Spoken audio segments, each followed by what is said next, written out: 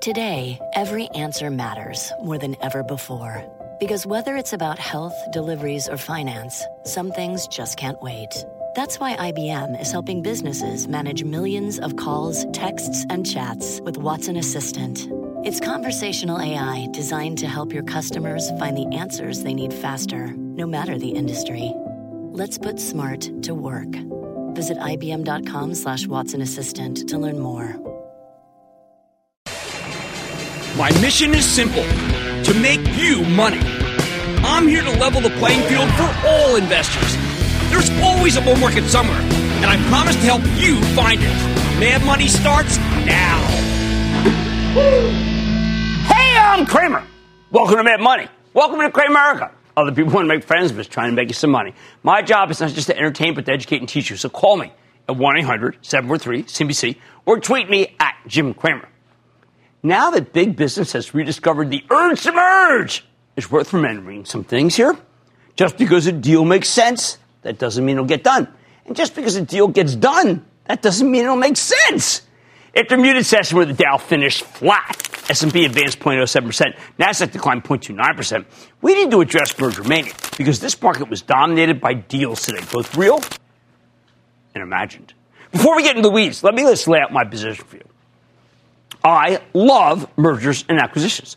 The more deals we get, the higher the stock market goes. These transactions reduce the supply of stock floating around, and anything that takes out supply is good news, particularly if it's reapplied to buy back new stocks. However, I don't love speculating on mergers and acquisitions, especially when you're acting on a tip. As always, I say tips are for waiters. If you know for sure that a deal is coming, acting on that information is illegal. If you don't know, then you're just gambling. My rule of thumb, never bet on a stock just because of takeover speculation. Only buy the stocks of companies with healthy fundamentals. Then any potential deal activity, well, let's just say that's gravy. Which brings me to today's action. This morning, my Squawk on the Street partner, David Faber, reported that Xerox wants to buy HP Inc. with a combination of cash and stock. And that was indeed an offer that was confirmed this evening. There's only one problem. Xerox is an $8 billion business. HP is a $29 billion business. Yet, in its current configuration, there's no way that Xerox can pull this off. And it's pretty clear from the statement HP issued this very evening. The offer they got from Xerox is pretty much dead on arrival. However, if HP wanted to buy Xerox, well, that's a horse of a different color. One that investors are obviously thinking about because both stocks rallied today. Either way, this deal makes a ton of sense. Both companies sell into the same channels. If they join forces, they could combine enterprise. Well, it can cherry pick the best salespeople, the same accounts, instant synergy, cut costs. At the moment, HP's personal computing business is thriving, but printers are not so hot. Still, the company has a plan to revive its sales and trim its workforce while generating enough cash flow to maintain that hefty 3.3% yield. But just because a deal makes sense, that doesn't mean it will happen. First, HP just got a new CEO, Enrique Lores, and he probably wants to at least kick the tires of his own enterprise before he makes such a major decision. Second, HP is trying to go for higher growth models, like 3D printing, not more regular old printers, which has become a commodity business. While Xerox has some proprietary businesses of its own, it's mostly got the kind of businesses HP is moving away from. HP wants to be the leader in manufacturing digitization, which is part of Lori's long-term plan that I've looked at and the one he just revealed, and this deal really doesn't further that.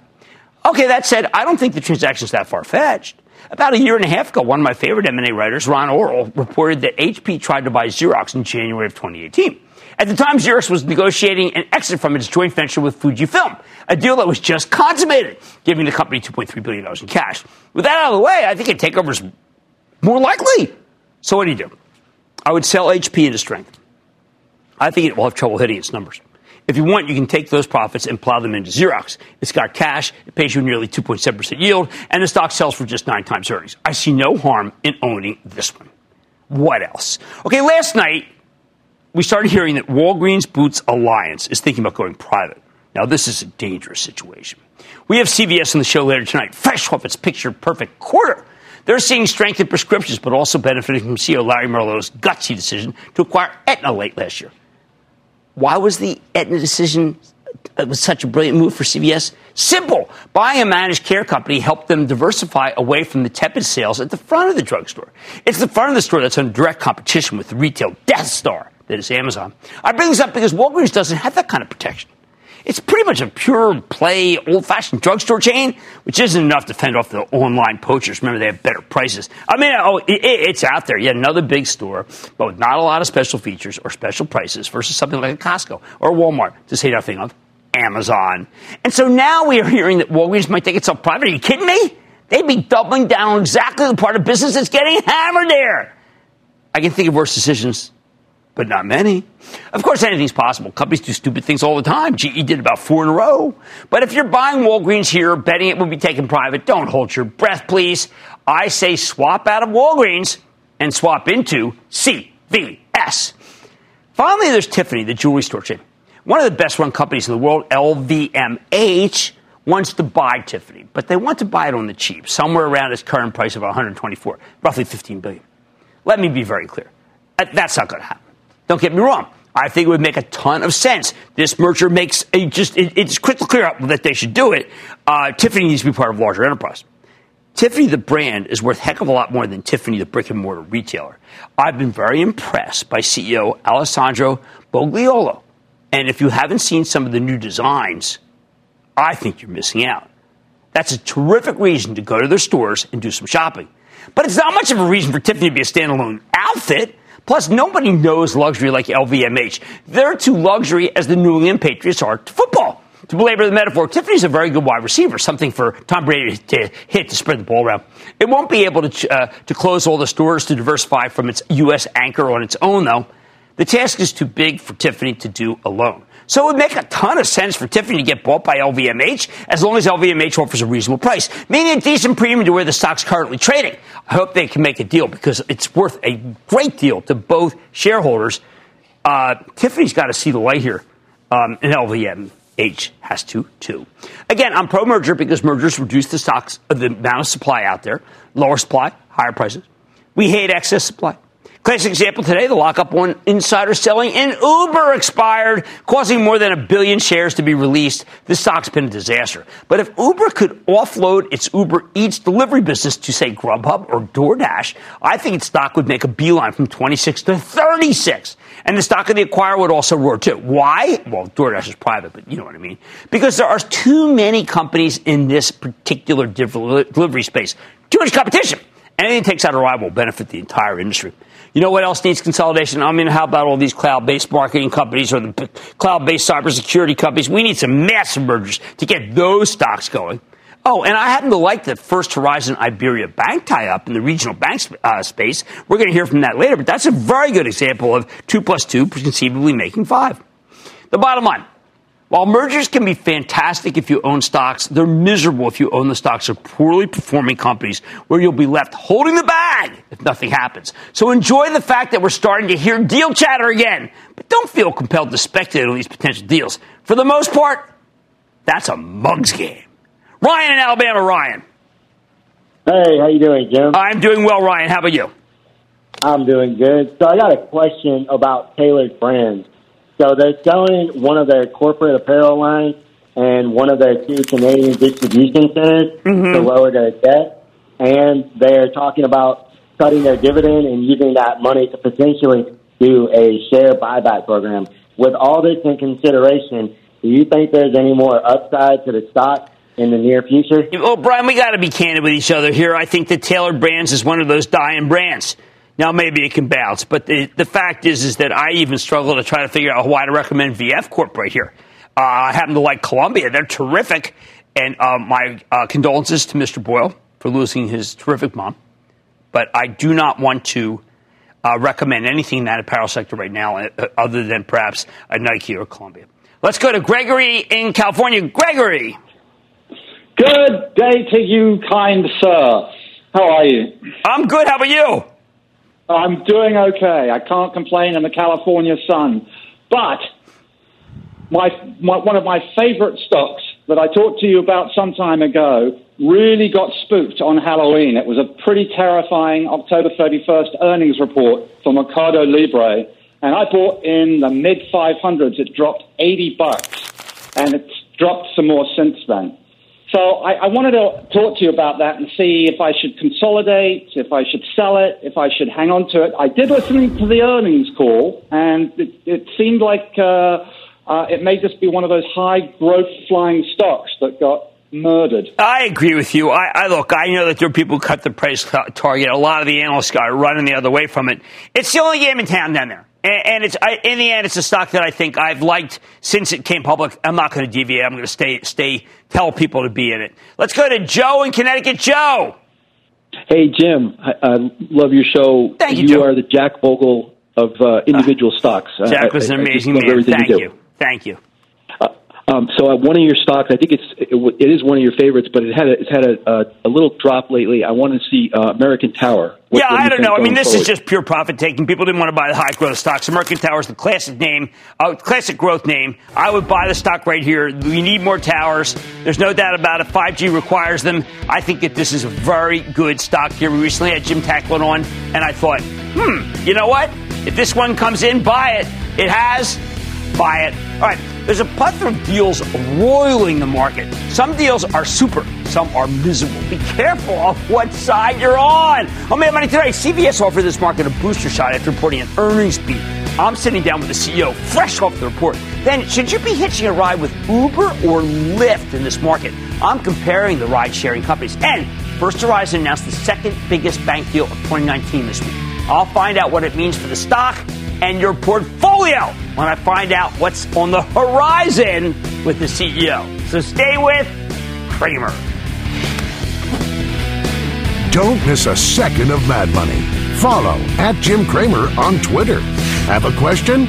Tweet Cramer. #MadTweets. Send Jim an email to madmoney@cnbc.com or give us a call at 1-800-743-CNBC. Miss something? Head to madmoney.cnbc.com. The goal? Explain the 1990s in exactly 60 songs. Tupac, Lauryn Hill, You Oughta Know, Cream. The greater goal? Move past cheap nostalgia to something deeper and weirder and better.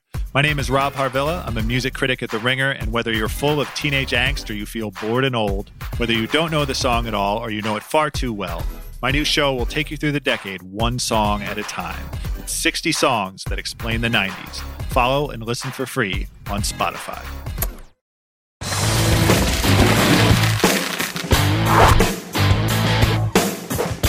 Look at the stock of CVS Health run. I've been a big believer in this story ever since CVS bought Aetna, a big managed care company, for $69 billion, a little less than a year ago. But the market was a lot more skeptical. The stock got pummeled for months in the wake of the deal before bottoming in the 50s this spring, and it's taken almost 2 seasons for this to recover. Today, though, CVS reported a phenomenal quarter. The company posted a 7-cent earnings beat off of a $1.77 basis, higher than anticipated revenue, rising 36% year-over-year. Robust same-store sales up 3.6%, clean beat. On top of that, management raised their full-year forecast for the second quarter in a row. All of CVS's health businesses met or exceeded expectations, just as CEO Larry Merlo predicted when we spoke to him in March. And CVS is still cheap, even after today's 5.4% gain. Right now, 10 times earnings. Still down more than $10 from its peak a year ago. I bet it's got a lot more room to run. That's why it's become one of the biggest positions in my charitable trust. You can follow along by joining the ActionAlertsPlus.com club, but don't take it from me. Let's speak with Larry Merlo. He's the bankable president and CEO of CVS to get a better read on the quarter and where the company's headed. Mr. Merlo, welcome back to Mad Money. Jim, great to see you, Larry. Have a seat. Great to see you. You know, we live in a what have you done for me lately market, but I'm going to reverse that. Tell me how you did it, because once you tell us how you did it, then I'm not as worried about the future, because you've got a great template now. You know what, Jim? It's really a tribute to our 300,000 colleagues. They believe in our strategy, our vision, and they're working hard every day to bring that to life. And we're seeing the benefits of that, as you just talked about, in the quarter and our outlook for the year. Well, I've got to tell you, there are so many places to go here. I do want to start with the concept that a lot of people were skeptical about buying a managed care company. Some of this because, like, the Democrats, a single payer. But this integration with Aetna and the membership surge, I mean, something is about that they like about CVS that you have much better membership gains than a lot of the managed care companies. You know what, Jim, as we look at the challenges in healthcare today, we're seeing the emergence of consumerism in healthcare. Yes. What we've been talking about as a retail health consumer. And, as we think about the opportunities in this CVS-Aetna combination, the opportunity to make healthcare local, meet people where they are, whether it's in the community, in their home, or in the palm of your hand, how we can make healthcare more simple to access and navigate, and our North Star helping people achieve their best health outcome, and in doing so, reduce overall healthcare costs. Well, in light of that, I mean, this hub initiative seems to be working. I don't want to get too far ahead of us, but that can be rolled out nationwide, right? Jim, we're well on our way. We piloted it earlier this year in the Houston market. Right. We're now bringing that health hub concept to Philadelphia, Tampa, Atlanta by the end of this year, with plans for 1,500 health hubs across the country by the end of 2021. And what we've seen in Houston is validating the beliefs in our strategy, this retail health consumer, and what we can do to help people on their path to better health. Well, for those, the analysts, they know what these hubs look like. For our audience, which is very, very retail-oriented, what is exactly a hub? Well, you know what, Jim? It's taking our CVS pharmacies and it's repurposing some of what we call the front of store to more health-related products, right, health-related services. You see an expanded Minute Clinic. The role of the nurse practitioner expands. He or she can treat about 80% of what a primary care physician can do.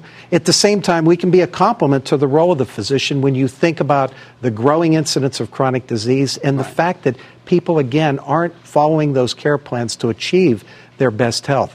The role of the pharmacist expands to do more than just dispensing a prescription. And then we have related wellness programs that are offered in the store. We have nutrition programs and all of that with our health focus expanded while continuing to maintain elements of convenience that focus on the beauty, the personal care categories. I know there were people who told me, well, listen, Jim, you got to be careful. These guys are up against Amazon. Amazon's buying a pill company.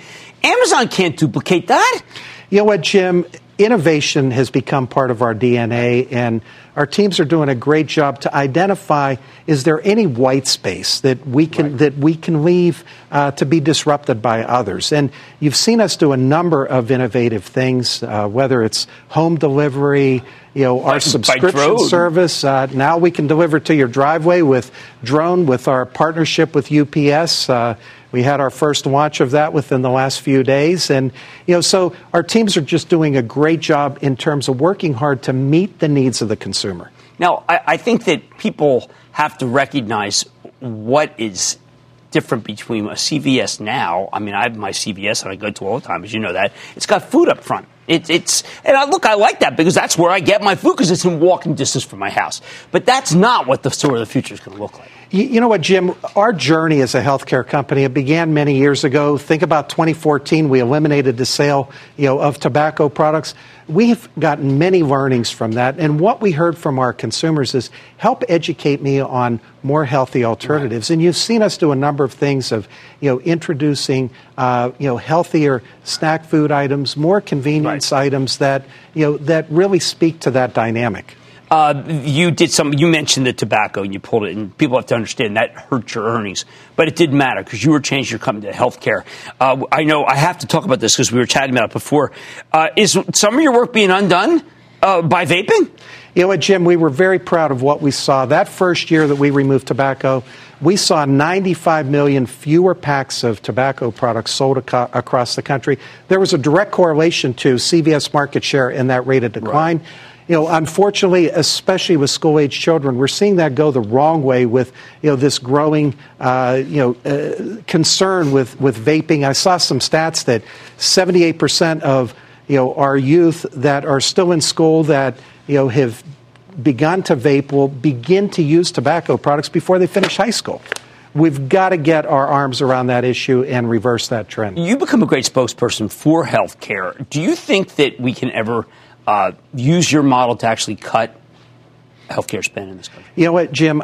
We are all confident that we have opportunities. Again, back to that North Star, of helping people on their path to better health.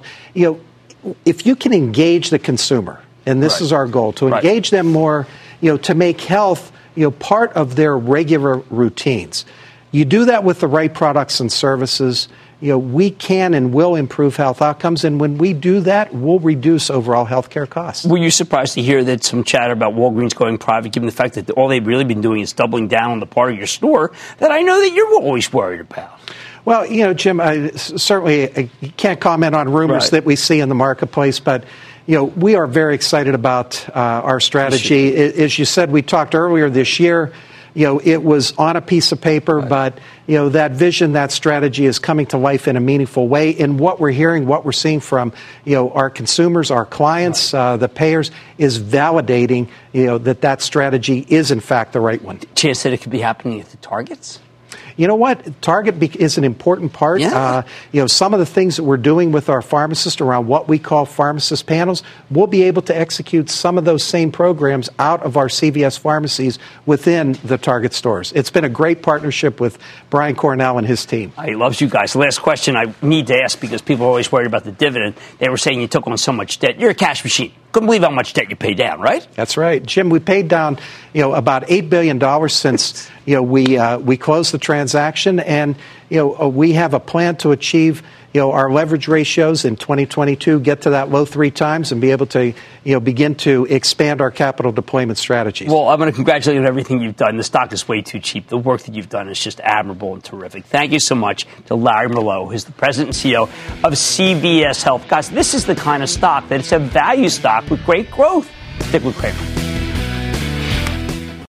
Support for this podcast comes from Pluto TV.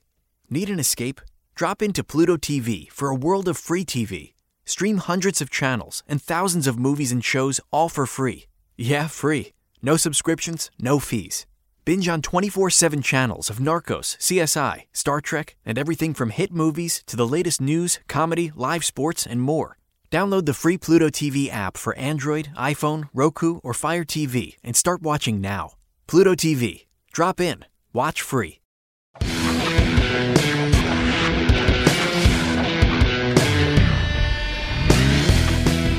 Normally, stocks in the same sector trade together, and stocks in the same industry trade almost in lockstep. But every so often, you get an abnormal situation where the stocks of two extremely similar companies take off in opposite directions, like we're seeing right now with Uber and Lyft. For months, these two ride-sharing plays were the poster children for everything wrong with the IPO market in 2019. Uber and Lyft both came public in the spring with incredibly disappointing action right out of the gate. They both tried to rally over the summer. They both broke down in August, and they both kept falling until mid-October. Last month, though, both stocks started rebounding from their lows. After an initial flirt with Lyft, I have to tell you, I've been very bearish on these two, so I wasn't sure what to make of this move. Dead cat bounce, legitimate bottom. Given that these ride-sharing outfits are exactly the kind of growth names the market turned against over the summer, ultra-fast growers that are a long way from turning a profit, I didn't care to speculate. Didn't seem worth it. But a funny thing happened over the past week. Lyft reported a decent quarter last Thursday, and then Uber reported an ugly quarter on Monday. All of a sudden, these two stocks that had been trading together for months and months and months are now moving in opposite directions. Lyft's hanging in there while Uber's breaking down. And when you take a closer look, I think they could keep moving in opposite directions. Yep, I'm pessimistic about Uber's prospects right here because they're committed seemingly to lose money, particularly because of Uber Eats. But Lyft could be worth another look. There's no Lyft Eats. I'm going to tell you why. First of all, it's worth noting that the two ride-sharing kingpins were already disentangling themselves when they reported in August. The last time we got results from Lyft, it actually shot the lights out, smashing Wall Street's expectations. With bountiful revenue growth, impressive cost controls, spectacular guidance, including a narrower-than-expected loss versus last year. And suddenly I started thinking, maybe it's not just a glorified cab company. While Lyft's stock jumped 3% the next day, that's where it peaked, though. Why? Well, some of it's because that's where the market turned against the hyper-growth names, but mostly I think it's because Uber reported a couple of days later, and Uber's numbers were much more mixed. Wow. The top dog posted weaker than expected sales, even as its earnings were better than feared. The lesson of the last quarter is that Uber's a lot more complicated than Lyft. Wall Street doesn't like complication. It's got a sprawling international business. It's not a pure play on ride sharing thanks to Uber Freight and Uber Eats. And its shipping and food division, I have to tell you, the Uber Freight, just so you know, the freight business went down. Uber Freight business did well, but the rates went down for all freight. Now, the stock got hammered on the news. It's plunging from 43 to 33 over the next week. And then the pin action dragged down Lyft, too. Then, with the rotation out of growth, both stocks spent months getting hammered. Until 4 weeks ago, when they turned around, started running into earnings season. From October 10th to October 30th, Uber rallied 18%. Lyft pole vaulted 24%. What happened? In this case, I think it was positive pin action from Lyft, pulling Uber back up. See, Lyft came public in March, and the lockup on insider selling expired a month early.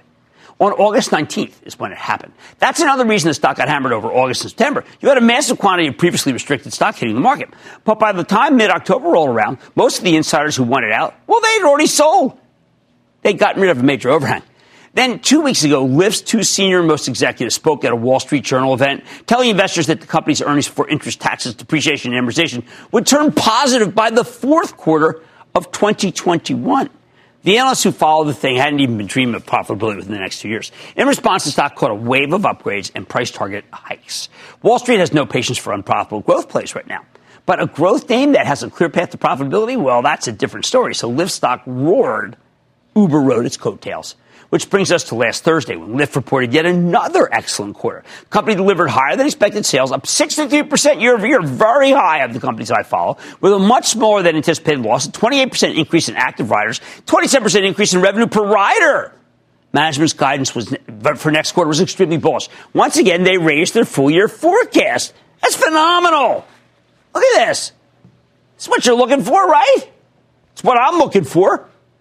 Here's how CFO Brian Roberts put it on the call. Quote, when we reported Q2 back in August, I described second quarter sales and marketing leverage as truly exceptional. Well, sales and marketing leverage in the third quarter was truly exceptional, end quote. What about cost containment?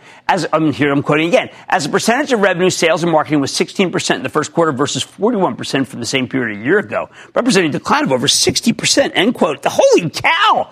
Wow, they're running a good company. Roberts said they made it happen by, quote, taking advantage of the healthy market environment to reduce coupon incidence and drive operating leverage, period, end of story. I just got a huge coupon, by the way, for Uber. I don't know if you got it 50% off. Someone said to me the other day when I made a wrong decision in fantasy football, they said, you've been Ubered.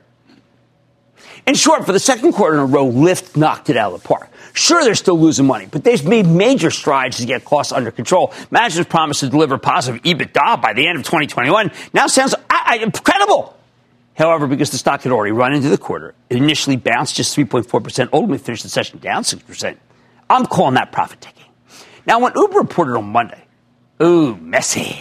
While their sales and earnings were stronger than anticipated, gross bookings disappointed again, and both monthly active users and total trips were a little soft. The biggest negative was this Uber Eats, the online delivery service. We know the industry is in horrible shape. Just last week, the biggest player in the space, Grubhub, had a total meltdown after management told investors that they were going to earn far, far less than anyone expected as the industry's gotten way too competitive and the diners have become promiscuous. Yes, the promiscuous diner. I've been looking, it's open 24/7. Don't get me wrong. Uber's also making major strides toward profitability. I'm giving them that. Management believes they can start breaking even in 2021, too. I'm giving them that. But the stock still got obliterated yesterday, down nearly 10% before losing another 4% today. Why? In addition to all the hair on the quarter, Uber's lockup on insider selling expired. The company's got 1.7 billion shares outstanding. About 1 billion of these shares just became tradable today. A lot of speculation that because it's under, a lot of people are underwater, they wouldn't sell it. Oh, come on. They sell it when they think it's going lower, and they buy it if they think it's going up. Remember, Lyft got obliterated by its lockup expiration over the summer. I wouldn't be surprised if Uber's just having the same experience. Although I was gratified that it didn't go down much more than it did. The bottom line, it's still way too early to go bottom fishing at Uber. The market's being flooded with supply here. It's going to clear up, but that's what's happening. Lyft, not only is it lockup expiration already in the rearview mirror, it's now reported 2 terrific quarters in a row. And that's why I think Lyft is finally worth buying here. We should have Lyft on the show because we like them and they've been on. But because of its lack of profitability, let's be clear, it's just for speculation or for young people who use it instead of buying cars. Greg in Ohio. Greg. Hey, Jim, a big Columbus, Ohio booyah to you and go Brownies. Yeah, why not? Okay, what's up? I was just wondering what your thoughts on the stock Livongo Health is, ticker LVGO. We like this. We like it a lot. I know it hasn't been that good, but we were actually thinking, we were speculating if Tim Cook were in an acquisition mood, well, you would be a buyer of it, but he's not. Still, I think it's a good situation. Right? Typically, stocks in the same sector trade together, but every so often you get a situation like we saw in Uber and Lyft. Lyft is a buy right now. Uber, not so much. Okay, there's much more mad money ahead, including my sit-down with First Horizon CEO. What does its merger with Iberia Bank mean for you if you're a shareholder? Do not miss my exclusive. Then hyper-growth stocks can't seem to get any respect in this market. I'm explaining why with one that I think is critical to this entire market. You probably never heard of it. And all your calls rapid fire in tonight's edition of the Lightning Round. So stay with Cramer.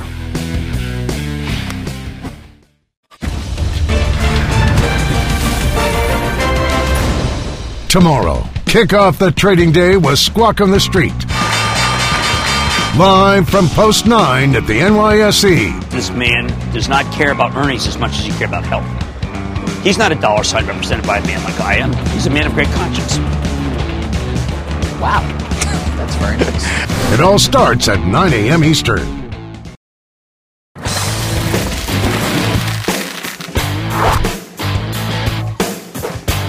After a lengthy dry spell, we finally started seeing some merger activity again. Take First Horizon, the Tennessee-based regional bank, more than 250 locations across the Southeast. On Monday, we learned that First Horizon is merging with the Louisiana-based Iberia Bank to create a new regional banking colossus. It's a merger of, well, let's say not quite equals, with First Horizon shareholders taking 56% of the combined company. Well, one's $5 billion, the other one is $4 billion. Now, this company has been one of our favorite regional names for ages. After languishing for years, the group's begun to rally over the summer. And while First Horizon stock got dinged after the company reported a solid quarter a few weeks ago, it swiftly rebounded even before the deal was announced. I am very intrigued by this combination, so let's dig deeper with Brian Jordan. He's the chairman, president, and CEO of First Horizon National. Learn more about the Iberia Bank merger and what it means. Mr. Jordan, welcome back to Mad Money. Thank you. Thanks for having me back. All right, Brian, a lot of people feel that the day of mergers and banks is over, that some of them are just too big to merge. You continue to find ways to grow through mergers. Tell us what this one means for First Horizon shareholders. Well, this is pretty exciting for us. As you know, we've been a one-state franchise. We merged with Capital Bank, expanded into the Carolinas, and now with Iberia Bank, the combination in this merger of equals creates a real southern powerhouse. Iberia Bank has a presence in Louisiana, Florida, and multiple states across the Southeast like Alabama and Georgia where we don't have a presence. And we create a tremendous franchise, strong presence in Florida, high-growth markets all across the Southeast, and a balance sheet that gives us the capability to serve customers in new and differentiated ways. Now, how different are the two banks in terms of the different systems you have? We've learned that sometimes when these bank mergers get together, whether it be through cyber security or whether it be through the kind of programs that digitize, that sometimes it is difficult to merge, sometimes it's easy. How different are the two banks?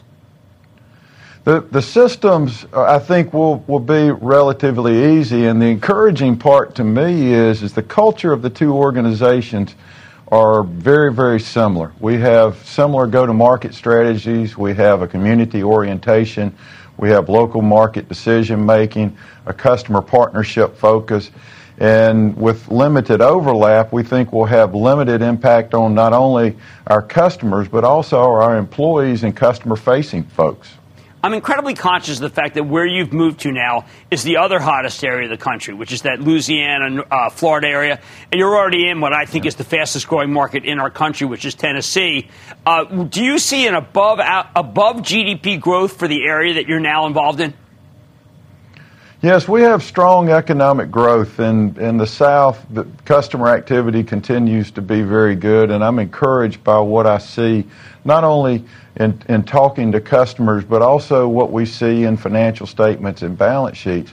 And one of the neat things about this combined franchise that Iberia Bank and First Horizon bring together is an above-market growth rate. We're forecasted to grow in household growth rate 25% faster than the United States as a whole. So not only is the South strong today, we think we're positioned in this merger to be an even better growth rate for the long term. I keep seeing organizations move to your area. particularly to Tennessee, but of course because of oil and gas, how well people are doing in Louisiana is amazing. And I'll give you an example. I saw Mitsubishi shifted its North American headquarters to Tennessee. Alliance Bernstein, holy cow, that moved to Tennessee. It was certainly noticed this weekend at College Game Day, where you can see that Memphis is kind of on fire. Tell me what is about the great migration into your area of banking. Yeah, it's fantastic not only for us as bankers, but it's great for our communities. It strengthens the entire community when you have an in-migration. And as I've mentioned before in conversation, it helps to have good or favorable tax policy, good work environment, and good, strong quality, high-quality labor and educated workforce. And not only here in Tennessee, but the Carolinas, Florida, all across the South, we have got a great opportunity to continue to attract in-migration of business and talent and see strong economic growth over the next several years. One last question. I know that when we spoke last, you did feel that maybe the Fed had gone overboard. Now they've done the cuts that I think that both of us feel are necessary. Positive signal? I think it's a positive signal that they've cut and they signaled a pause. I think they feel like, at least in their communication, that they have gotten to a place where they want to see some more data. I think the third quarter GDP data was encouraging. And as I said, what we see from borrowers and the economy, at least here in the South, it continues to look good. The consumer's strong. I'm encouraged about the outlook. Well, congratulations on, I think, what's going to be a very, very good deal. That's Brian Jordan. He's the chairman, president, and CEO of First Horizon. Remains my favorite regional bank. Mad Money's back after the break.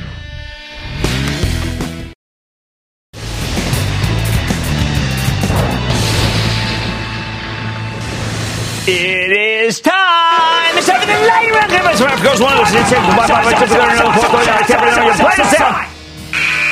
And then the lightning round is over. Are you ready, Ski? That is over. The lightning round. Let's start with Marie in Arizona. Marie. Hey, Jim. Booyah. Booyah, Marie. Wanted to talk about L3 Harris Technologies. I think that is my absolute favorite of the defense contractors. You know, it used to be United Technologies, and I like that Raytheon. Wow, how about that going? But this thing is coming down for no reason. Bill in Florida. Bill. Yes, hi, Mr. Cramer. Bill. I'd like to know where Humana goes from here. I think Humana goes up. Now, remember, this is just a referendum on who is winning in the Democratic Party. And if it's Elizabeth Warren, people sell it. I think right now, the moderates are more in charge. People realize that health plan of hers is too expensive. Buy Humana. Sam in Massachusetts. Sam. Mr. Cramer. Yes. I'm looking to make a position in the energy sector, and I'd love to pick a shovel. What do you think of KMI? No. I mean, I know that Rich Kinder continues to buy stock. I think both the C Corp and Master Limited Partnerships that are pipelines are just losers. I'm unmitigatedly negative on them. Sorry. Let's go to Danny in New Jersey. Danny.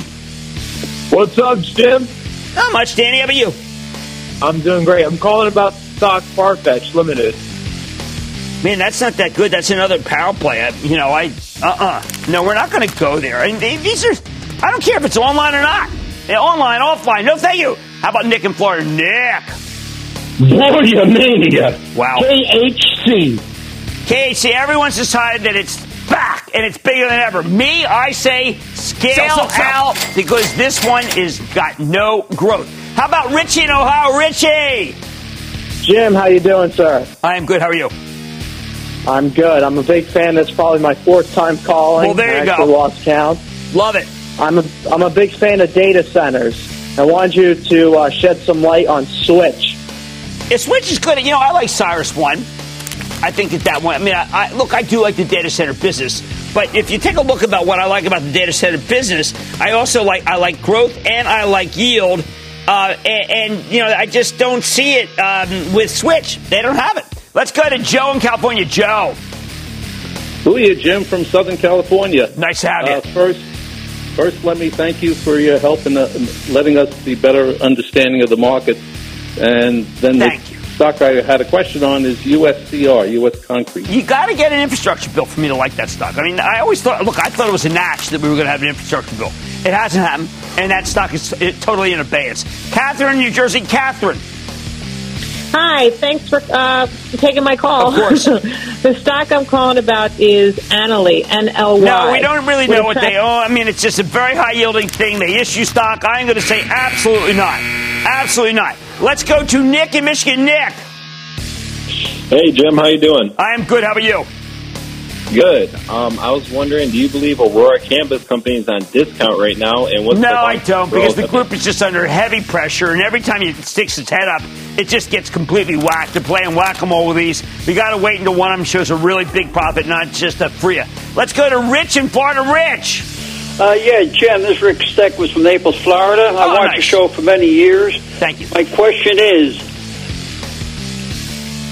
about Microsoft. It seems to be in a holding pattern. Yeah, but remember, this has been the great stock of the era. It is doing what I call continuation pattern. I think the longer it stays up here, the better. I want you to own Microsoft. And that, ladies and gentlemen, good other lightning round. The lightning round is sponsored by TD Ameritrade.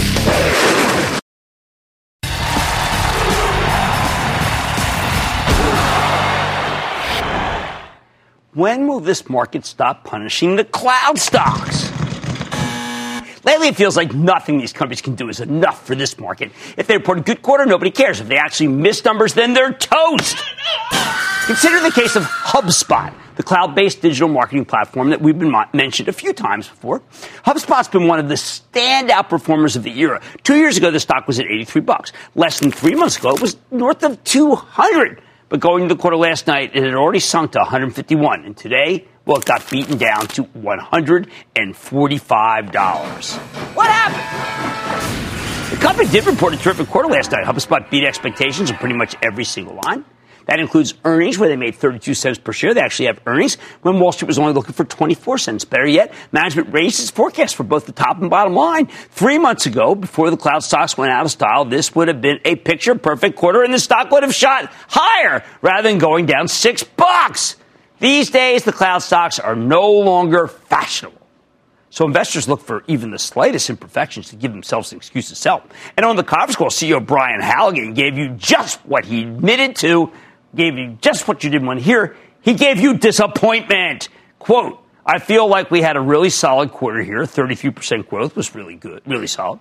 It could have been higher, and the reason it wasn't higher wasn't macro.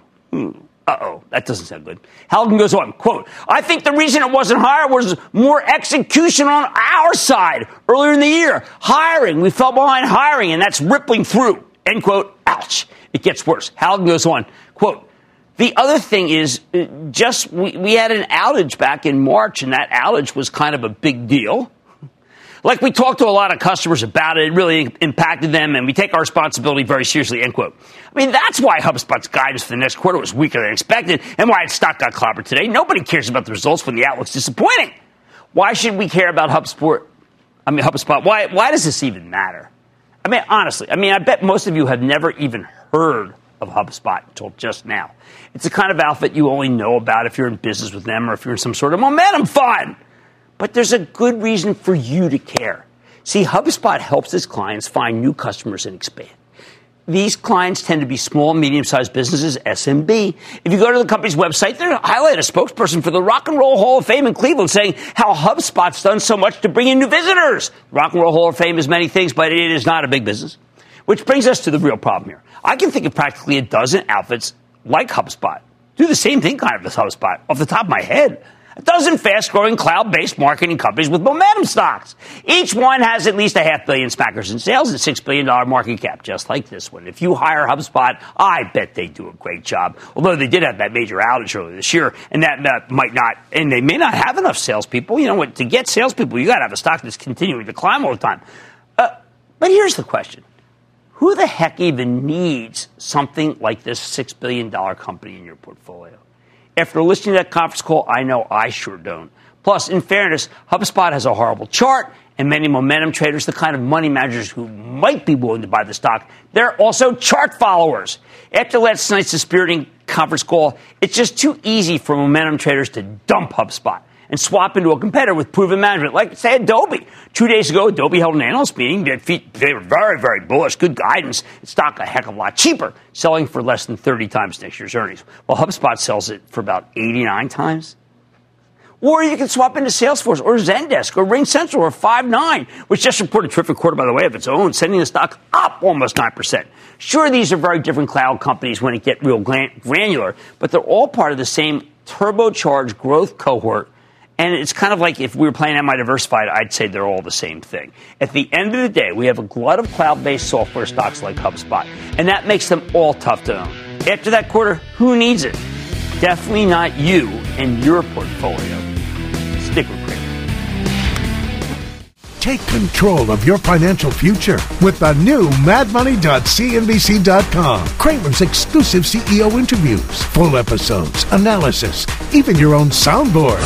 Plus special access to Mad Money 101 with rules and techniques to break down the market for all investors. The red flag that makes me drop a stock immediately is... It's everything you need right when you need it. The new madmoney.cnbc.com.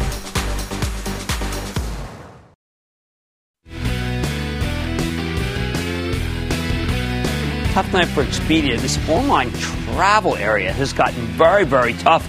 I'm just not sure I can recommend anything in that, although I did think that Marriott, which is obviously brick-and-mortar travel, was a pretty good quarter the other day. That one seems to be a better play. Like I said, there's always a bull market somewhere. Promise try to find it just for you right here on Mad Money. I'm Jim Cramer, and I will see you tomorrow! I want people to feel like they just learned something. We have journalists in the far corners of the universe. I can't wait to get all of those resources under 1 hour-long newscast where we can deliver the facts of the day, clearly and concisely, in context and with perspective, and tell people what's happening, what it all means. Get the truth, not the spin. The News with Shepard Smith. Subscribe to the podcast today.